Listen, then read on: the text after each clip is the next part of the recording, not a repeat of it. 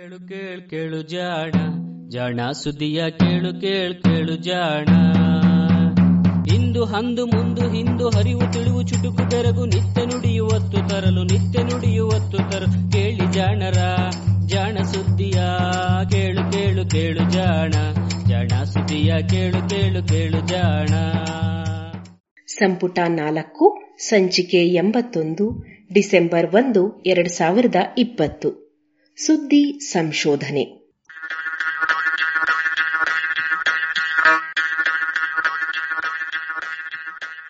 ಹಬೆ ಹುಗುಳುವ solar heater.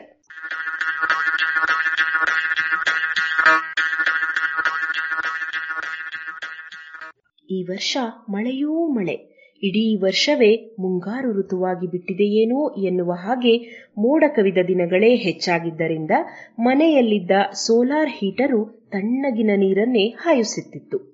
ಹೀಗಾಗಿ ಸ್ನಾನಕ್ಕೆ ನೀರು ಬಿಸಿ ಮಾಡಲೆಂದು ಗ್ಯಾಸ್ ಹೀಟರ್ಗಳನ್ನೋ ಇನ್ಯಾವುದೋ ಉಪಾಯವನ್ನು ಪಟ್ಟಣ ನಿವಾಸಿಗಳು ಬಳಸಬೇಕಾಗಿತ್ತು. ಇಂತಹ ಸಂದರ್ಭದಲ್ಲಿ ಬಿಸಿಲಿನಲ್ಲಿ ನೀರನ್ನು ಹಬೆಯಾಗಿಸುವ ಉಪಾಯವಿದೆ ಎಂದರೆ ನಂಬಲಾದೀತೆ? ಆದರೂ ಈ ಸುದ್ದಿ ನಿಜ.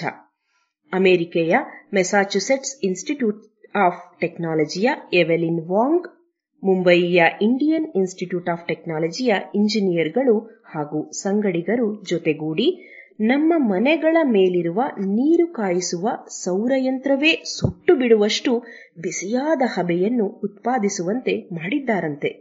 ಈ ತಂತ್ರ ಬಳಸಿ ನಡೆಸಿದ ಪ್ರಯೋಗಗಳ ವಿವರಗಳನ್ನು ಝೌಲ್ ಪತ್ರಿಕೆಯ ಇತ್ತೀಚಿನ ಸಂಚಿಕೆ ಪ್ರಕಟಿಸಿದೆ. ಬರೇ ಬೆಚ್ಚಗಿನ ನೀರಲ್ಲ, ವೈದ್ಯಕೀಯ ಉಪಕರಣಗಳನ್ನು ಶುಚಿಗೊಳಿಸುವಷ್ಟು ಬಿಸಿಯಾದ ಹಬೆಯನ್ನು ಇದು ಉತ್ಪಾದಿಸುತ್ತದೆ. ಸೌರಶಕ್ತಿಯನ್ನು ಹೀಗೂ ಬಳಸಬಹುದೇ ಎಂದು ಅಚ್ಚರಿಪಡಬೇಡಿ. ಸೌರಶಕ್ತಿ ಎಂದರೆ ಇಡೀ ಭೂಮಿಯನ್ನು ಚಾಲಿಸುವ ಶಕ್ತಿ ಎನ್ನುವುದು ಎಲ್ಲರಿಗೂ ತಿಳಿದ ವಿಷಯವೇ. ಪ್ರತಿ ಚದರ ಮೀಟರು ನೆಲದ ಮೇಲೆ ಬೀಳುವ ಬಿಸಿಲೂ ಗಂಟೆಗೆ 1 ಕಿಲೋವ್ಯಾಟ್ ಶಕ್ತಿಯನ್ನು ಹೊತ್ತು ತರುತ್ತದೆ. 1 ಕಿಲೋವ್ಯಾಟ್ ಎಂದರೆ 25 ಟ್ಯೂಬ್ಲೈಟ್ಗಳನ್ನು 1 ಗಂಟೆ ಉರಿಸಲು ಸಾಕು, ಅಥವಾ 1 ಟ್ಯೂಬ್ಲೈಟ್ ಅನ್ನು 25 ಗಂಟೆ ಉರಿಸುವಷ್ಟು ಎಂದರೂ ಆದೀತು. ಅಥವಾ ಇದು ಸಾಧಾರಣ ಬೆಚ್ಚಗಿರುವ ಅರ್ಧ ಬಕೆಟ್ ನೀರನ್ನು ಸುಮಾರು 80 ಡಿಗ್ರಿ ಕಾಯಿಸಬಲ್ಲದು. ಇಷ್ಟು ಶಕ್ತಿಯನ್ನು ಹೊತ್ತು ತರುವ ಬಿಸಿಲಿನ ಸಮರ್ಥ ಬಳಕೆ ಇನ್ನೂ ಆಗಬೇಕಷ್ಟೆ. ಸೂರಿನ ಮೇಲೆ ಇಟ್ಟ ಸೋಲಾರ್ ಯಂತ್ರಗಳು ನೀರನ್ನು ಕಾಯಿಸುವುದು ಹೇಗೆ ಎನ್ನುವುದು ಬಹುಶಃ ಸಣ್ಣ ಮಕ್ಕಳಿಗೂ ಕೂಡ ತಿಳಿದ ವಿಷಯವೇ. ಆ ಯಂತ್ರದಲ್ಲಿ ಅಳವಡಿಸಿರುವ ಕೊಳವೆಗಳು ಲೋಹದವಾಗಿರುತ್ತವೆ. ಅವುಗಳ ತಳದಲ್ಲಿ ಕಪ್ಪು ಬಣ್ಣದ ಹಾಳೆಗಳಿರುತ್ತವೆ. ಬಿಸಿಲು ಬಿದ್ದಾಗ ಈ ಲೋಹದ ಹಾಳೆಗಳು ಬಿಸಿಲಿನಲ್ಲಿರುವ ಶಾಖವನ್ನು ಹೀರಿಕೊಂಡು ಬಿಸಿಯಾಗುತ್ತವೆ. ಹೆಚ್ಚು ಶಾಖ ಹೀರಲೆಂದು ಕಪ್ಪು ಬಣ್ಣವನ್ನು ಬಳಿದಿರುತ್ತಾರೆ. ಸೋಲಾರ್ ಯಂತ್ರದ ಬಿಸಿಯಾದ ಹಾಳೆಗಳು ನಡುವೆ ಇರುವ ಕೊಳವೆಗಳನ್ನೂ ಅದರೊಳಗೆ ಇರುವ ನೀರನ್ನು ಬಿಸಿ ಮಾಡುತ್ತವೆ. ನೀರು ಬಿಸಿಯಾದಾಗ ಹಗುರವಾಗುವುದರಿಂದ ಮೇಲೇರುತ್ತದೆ. ಯಂತ್ರಕ್ಕೆ ಜೋಡಿಸಿರುವ ತೊಟ್ಟಿಯನ್ನು ಸೇರುತ್ತದೆ. ಆ ನೀರಿನ ಜಾಗಕ್ಕೆ ಸೋಲಾರ್ ತೊಟ್ಟಿಯ ತಳದಲ್ಲಿರುವ ನೀರು ಹರಿದು ಬರುತ್ತದೆ. ಅದು ಕೂಡ ಕಾದು ಸೋಲಾರ್ ತೊಟ್ಟಿಗೆ ಹರಿಯುತ್ತದೆ. ಹೀಗೆ ಸೋಲಾರ್ ತೊಟ್ಟಿಯಲ್ಲಿರುವ ನೀರಿನಲ್ಲಿ ಕೆಳಗೆ ಇರುವ ನೀರು ಕೊಳವೆಗಳಿಗೆ ಬಂದು ಅಲ್ಲಿ ಬಿಸಿಯಾಗಿ ಮರಳಿ ತೊಟ್ಟಿ ಸೇರುತ್ತದೆ. ತೊಟ್ಟಿಯಲ್ಲಿ ಹೀಗೆ ಬಿಸಿ ನೀರು ಸಂಗ್ರಹವಾಗುತ್ತಾ ಹೋಗುತ್ತದೆ. ಈ ರೀತಿಯ ಚಕ್ರೀಯ ವಿದ್ಯಮಾನ ಸೋಲಾರ್ ತೊಟ್ಟಿಯಲ್ಲಿರುವ ನೀರನ್ನು ಬಿಸಿಯಾಗಿಸಿ ಇಡುತ್ತದೆ.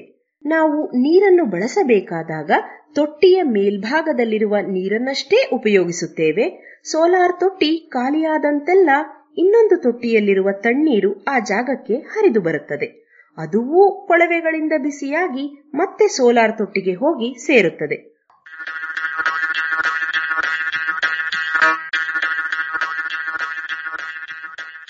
ಹೌದಲ್ಲ?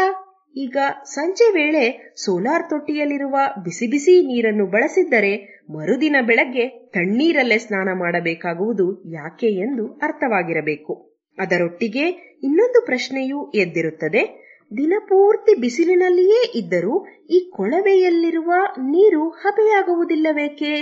ಯಂತ್ರದ ಫಲಕದ ಪ್ರತಿ ಚದರ ಮೀಟರು ಗಂಟೆಗೆ 1 ಕಿಲೋವ್ಯಾಟ್ ಶಕ್ತಿಯನ್ನು ಹೀರಬಹುದಷ್ಟೇ. ಹಾಗಿದ್ದ ಮೇಲೆ ಕನಿಷ್ಠ 80 ಡಿಗ್ರಿ ಆದರೂ ನೀರು ಬಿಸಿಯಾಗಲೇಬೇಕಲ್ಲವೇ? ಆದರೂ ಅದು ಯಾಕೆ ಆಗುವುದಿಲ್ಲ? ಇದಲ್ಲವೇ ಪ್ರಶ್ನೆ? ಇದು ನಮಗೆ ಪ್ರಶ್ನೆ, ಆದರೆ ಇಂಜಿನಿಯರ್ಗಳಿಗೆ ಸವಾಲು. ಬಿಸಿಲಿನಲ್ಲಿರುವ ಶಕ್ತಿಯ ಅತಿ ಹೆಚ್ಚು ಅಂಶವನ್ನು ನಾವು ಬಳಸಿಕೊಳ್ಳುವುದು ಹೇಗೆ? ಎವೆಲಿನ್ ವಾಂಗ್ ಮತ್ತು ಮುಂಬಯಿಯ ಐಐಟಿಯ ಶಿರೀಶ್ ಕೇದಾರೆ ಅವರ ತಂಡದ ಪ್ರಯತ್ನ ಇಷ್ಟೇ. ಯಾವ ರೀತಿಯಲ್ಲಿ ಈ ಬಿಸಿಲಿನ ಶಕ್ತಿಯನ್ನು ಹೆಚ್ಚೆಚ್ಚು ಹಿಡಿದಿಡುವುದು? ಹೌದು, ಹಿಡಿದಿಡುವುದು ಎನ್ನುವುದು ಸರಿಯಾದ ಪದ. ಏಕೆಂದರೆ ಲೋಹದ ಹಾಳೆಗಳು ಬಿಸಿಯಾದಷ್ಟೂ ಬಿಸಿಲಿನ ಶಕ್ತಿಯನ್ನು ಹೀರುವ ಅವುಗಳ ಕ್ಷಮತೆ ಕಡಿಮೆಯಾಗುತ್ತಾ ಹೋಗುತ್ತದೆ. ಬಿಸಿಯಾದ ಹಾಳೆಗಳು ಹಾಗೂ ನೀರು ತುಂಬಿರುವ ಕೊಳವೆಗಳ ಉಷ್ಣತೆಗಳ ನಡುವೆ ಎಷ್ಟು ಅಂತರವಿದೆ ಎನ್ನುವುದು ಈ ಕ್ಷಮತೆಯನ್ನು ನಿರ್ಧರಿಸುತ್ತದೆ. ಕೊಳವೆಯಲ್ಲಿ ನೀರು ಬಲು ತಣ್ಣಗಿದ್ದಷ್ಟೂ ಹಾಳೆಗಳಲ್ಲಿರುವ ಶಾಖದ ಹೆಚ್ಚೆಚ್ಚು ಭಾಗ ನೀರಿಗೆ ವರ್ಗವಾಗುತ್ತದೆ. ಹಾಳೆ ತಣ್ಣಗಾಗಿ ಇನ್ನಷ್ಟು ಶಕ್ತಿಯನ್ನು ಹೀರಿಕೊಳ್ಳುತ್ತದೆ. ಒಂದು ವೇಳೆ ಹಾಳೆ ಬಿಸಿಯಾಗಿ ಬಿಟ್ಟರೆ ಅದರ ಹಾಗೂ ಕೊಳವೆಯಲ್ಲಿರುವ ಬಿಸಿ ನೀರಿನ ಉಷ್ಣತೆಗಳ ನಡುವಿನ ಅಂತರ ಬಹಳ ಕಡಿಮೆ ಆಗಿ ಹಾಳೆಗಳು ಹೀರಿಕೊಂಡ ಶಾಖ ಹಾಗೆಯೇ ವ್ಯರ್ಥವಾಗುತ್ತದೆ. ನೀರು ಇನ್ನಷ್ಟು ಬಿಸಿಯಾಗುವುದೇ ಇಲ್ಲ. ಇದೇ ಕಾರಣಕ್ಕೆ ಅತ್ಯಂತ ಬಿರು ಬೇಸಗೆಯಲ್ಲಿಯೂ ಸಹ ನೀರು ಕೇವಲ ಸ್ನಾನ ಮಾಡುವಷ್ಟು ಬಿಸಿಯಾಗಿರುತ್ತದೆಯೇ ಹೊರತು ಚರ್ಮದಲ್ಲಿ ಬೊಕ್ಕೆ ಬರಿಸುವಷ್ಟಲ್ಲ. ಹಾಗಿದ್ದರೆ ನೀರನ್ನು ಇನ್ನಷ್ಟು ಬಿಸಿ ಮಾಡುವುದು ಹೇಗೆ? ಹಬೆಯಾಗಿಸುವುದು ಹೇಗೆ? ಹಬೆ ಎಂದರೆ ಗೊತ್ತಲ್ಲ, ನೀರು ಕುದಿಯಬೇಕು. ನೀರು ಕುದಿಯಬೇಕೆಂದರೆ ಸಮುದ್ರ ಮಟ್ಟದಲ್ಲಿ ಕನಿಷ್ಠ 100 ಡಿಗ್ರಿ ಸೆಲ್ಸಿಯಸ್ನಷ್ಟು ಬಿಸಿಯಾಗಬೇಕು. ಅಷ್ಟು ಬಿಸಿಯಾದ ನೀರನ್ನು ಪಾತ್ರೆಯಲ್ಲಿ ಹಾಕಿಟ್ಟು ಬಿಸಿ ಮಾಡುತ್ತಲೇ ಇದ್ದರೆ ಉಗಿ ಇನ್ನಷ್ಟು ಉತ್ಪಾದನೆಯಾಗಿ ಒತ್ತಡ ಉಂಟಾಗುತ್ತದೆ. ಪ್ರೆಷರ್ ಕುಕ್ಕರಿನಂತೆ ಆಗುತ್ತದೆ. ಹೀಗೆ ಒತ್ತಡದಲ್ಲಿರುವ ಉಗಿಯ ಶಕ್ತಿ 100 ಡಿಗ್ರಿ ಕಾದಿರುವ ನೀರಿಗಿಂತಲೂ ಹೆಚ್ಚು. ಹೀಗಾಗಿ ಪ್ರೆಷರ್ ಕುಕ್ಕರಿನಲ್ಲಿರುವ ಹಬೆ ಕೈಗೆ ಬಿಡಿದರೆ ಸುಡುತ್ತದೆ. ಈ ರೀತಿಯಲ್ಲಿ ಒತ್ತಡದಲ್ಲಿರುವ ಹಬೆ ಅಥವಾ ಉಗಿಯನ್ನು ವೈದ್ಯರು ಸಲಕರಣೆಗಳನ್ನು ನಿಷ್ಕ್ರಿಮಿಗೊಳಿಸಲು ಅಂದರೆ ಶುಚಿಗೊಳಿಸಲು ಬಳಸುತ್ತಾರೆ. ಅತಿ ಒತ್ತಡದಲ್ಲಿರುವ ಉಗಿಯಲ್ಲಿ ಯಾವುದೇ ಬ್ಯಾಕ್ಟೀರಿಯಾಗಳು ಬದುಕಲಾರವು. ಹೀಗೆ 20 ನಿಮಿಷ ಹಬೆಯಲ್ಲಿ ಕುದಿಸಿದರೆ ಎಂತಹ ಬ್ಯಾಕ್ಟೀರಿಯಾವು ನಿರ್ನಾಮವಾಗುತ್ತದೆಯಾದ್ದರಿಂದ ವೈದ್ಯರು ತಮ್ಮ ಸಲಕರಣೆಗಳನ್ನು ಕುದಿಯುವ ನೀರಿನಲ್ಲಿ ಇಟ್ಟು ಕುದಿಸುತ್ತಾರೆ.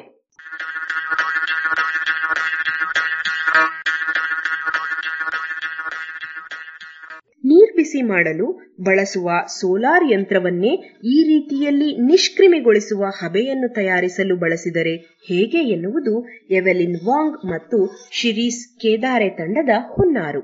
ಇದಕ್ಕಾಗಿ ಇವರ ಆಲೋಚನೆ ಹೀಗಿತ್ತು. ಕೊಳವೆಗಳಲ್ಲಿರುವ ನೀರಿನಷ್ಟೇ ಉಷ್ಣತೆ ಇದ್ದಾಗ ಹಾಳೆಗಳು ಬಿಸಿಯಾದರೂ ಅವುಗಳು ಹೀರಿಕೊಂಡ ಶಾಖ ಕೊಳವೆಗಳಿಗೆ ದಾಟುವುದಿಲ್ಲ. ಏಕೆಂದರೆ ಎರಡರ ಉಷ್ಣತೆಯೂ ಒಂದೇ ಮಟ್ಟದಲ್ಲಿರುತ್ತದೆ. ಹೀಗಾಗಿ ಹಾಳೆಗಳಿಂದ ಅಧಿಕ ಶಾಖ ನಷ್ಟವಾಗುತ್ತದೆ. ಈ ಹಾಳೆಗಳ ಶಾಖ ಹಾಗೇ ಹೊರಗೆ ಪಸರಿಸದಂತೆ ಅಲ್ಲೇ ತಡೆದ್ರೆ ಆಗ ಹಾಳೆಗಳು ಇನ್ನೂ ಬಿಸಿಯಾಗಬಹುದು. ಕೊಳವೆಗಳಿಗಿಂತ ಹೆಚ್ಚು ಉಷ್ಣತೆ ಕೂಡಿಸಿಟ್ಟುಕೊಳ್ಳಬಹುದು. ಇನ್ನಷ್ಟು ನೀರನ್ನು ಬಿಸಿಯಾಗಿಸಬಹುದು. ಹಾಳೆಗಳಿಂದ ಉಷ್ಣತೆ ನಷ್ಟವಾಗದಂತೆ ತಡೆಯಲು ಅದರ ಮೇಲೆ ಉಷ್ಣ ನಿರೋಧಕ ಅರ್ಥಾತ್ ಶಾಖವನ್ನು ಹರಿಯಗೊಡದಂತಹ ಲೇಪವನ್ನು ಹಾಕಬಹುದು ಎನ್ನುವುದು ಇವರ ತರ್ಕ. ಈ ಉದ್ದೇಶದಿಂದ ಇವರು ಸಿಲಿಕಾ ಜೆಲ್ ಫಲಕಗಳನ್ನು ತಯಾರಿಸಿ ಲೋಹದ ಹಾಳೆಯ ಮೇಲೆ ಹರಡಿದ್ದಾರೆ. ಟೆಟ್ರಾಮೀಥೈಲ್ ಆರ್ಥೋಸಿಲಿಕೇಟ್ ಎನ್ನುವ ವಸ್ತುವಿನ ದ್ರಾವಣವನ್ನು ತಯಾರಿಸಿ ಅದು ಹೆಪ್ಪುಗಟ್ಟುವಂತೆ ಮಾಡಿದ್ದಾರೆ. ಹೀಗೆ ಹೆಪ್ಪುಗಟ್ಟಿದ ವಸ್ತು ಬಲು ಹಗುರವಾದ, ಪಾರದರ್ಶಕವಾದ ಹಾಗೂ ಅಸಂಖ್ಯ ರಂಧ್ರಗಳಿರುವ ಏರೋಜೆಲ್ ಎನ್ನುವ ವಸ್ತುವಾಗುತ್ತದೆ. ಈ ವಸ್ತು ದೃಢವಾಗಿದ್ದರೂ ಬಲು ಹಗುರ ಹಾಗೂ ಒಳಗೆ ಗಾಳಿಯನ್ನು ಹಿಡಿದಿಟ್ಟುಕೊಂಡಿರುವ ವಸ್ತು.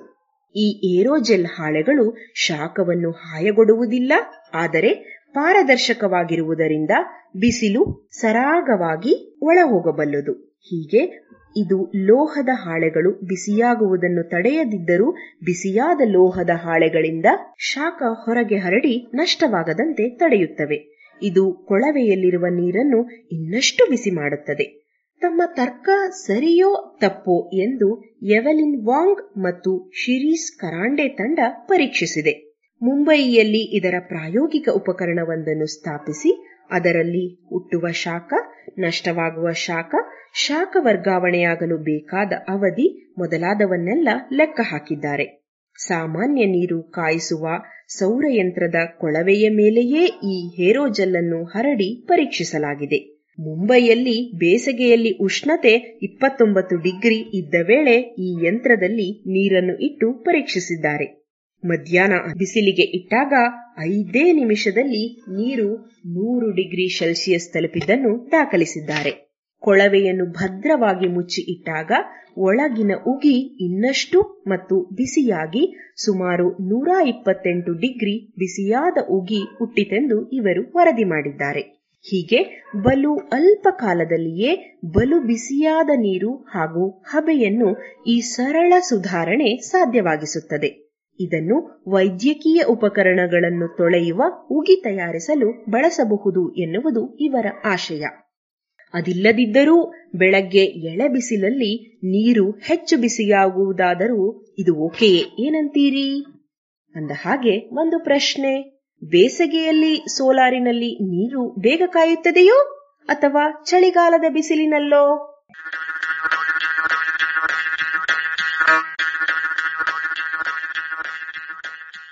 ಇದು ಇಂದಿನ ಸುದ್ದಿ ಸಂಶೋಧನೆ. ರಚನೆ ಕೊಳ್ಳೇಗಾಲ ಶರ್ಮಾ. ಜಾಣ ಧ್ವನಿ ಡಾಕ್ಟರ್ ಎಂಬಿ ದೀಪಾ.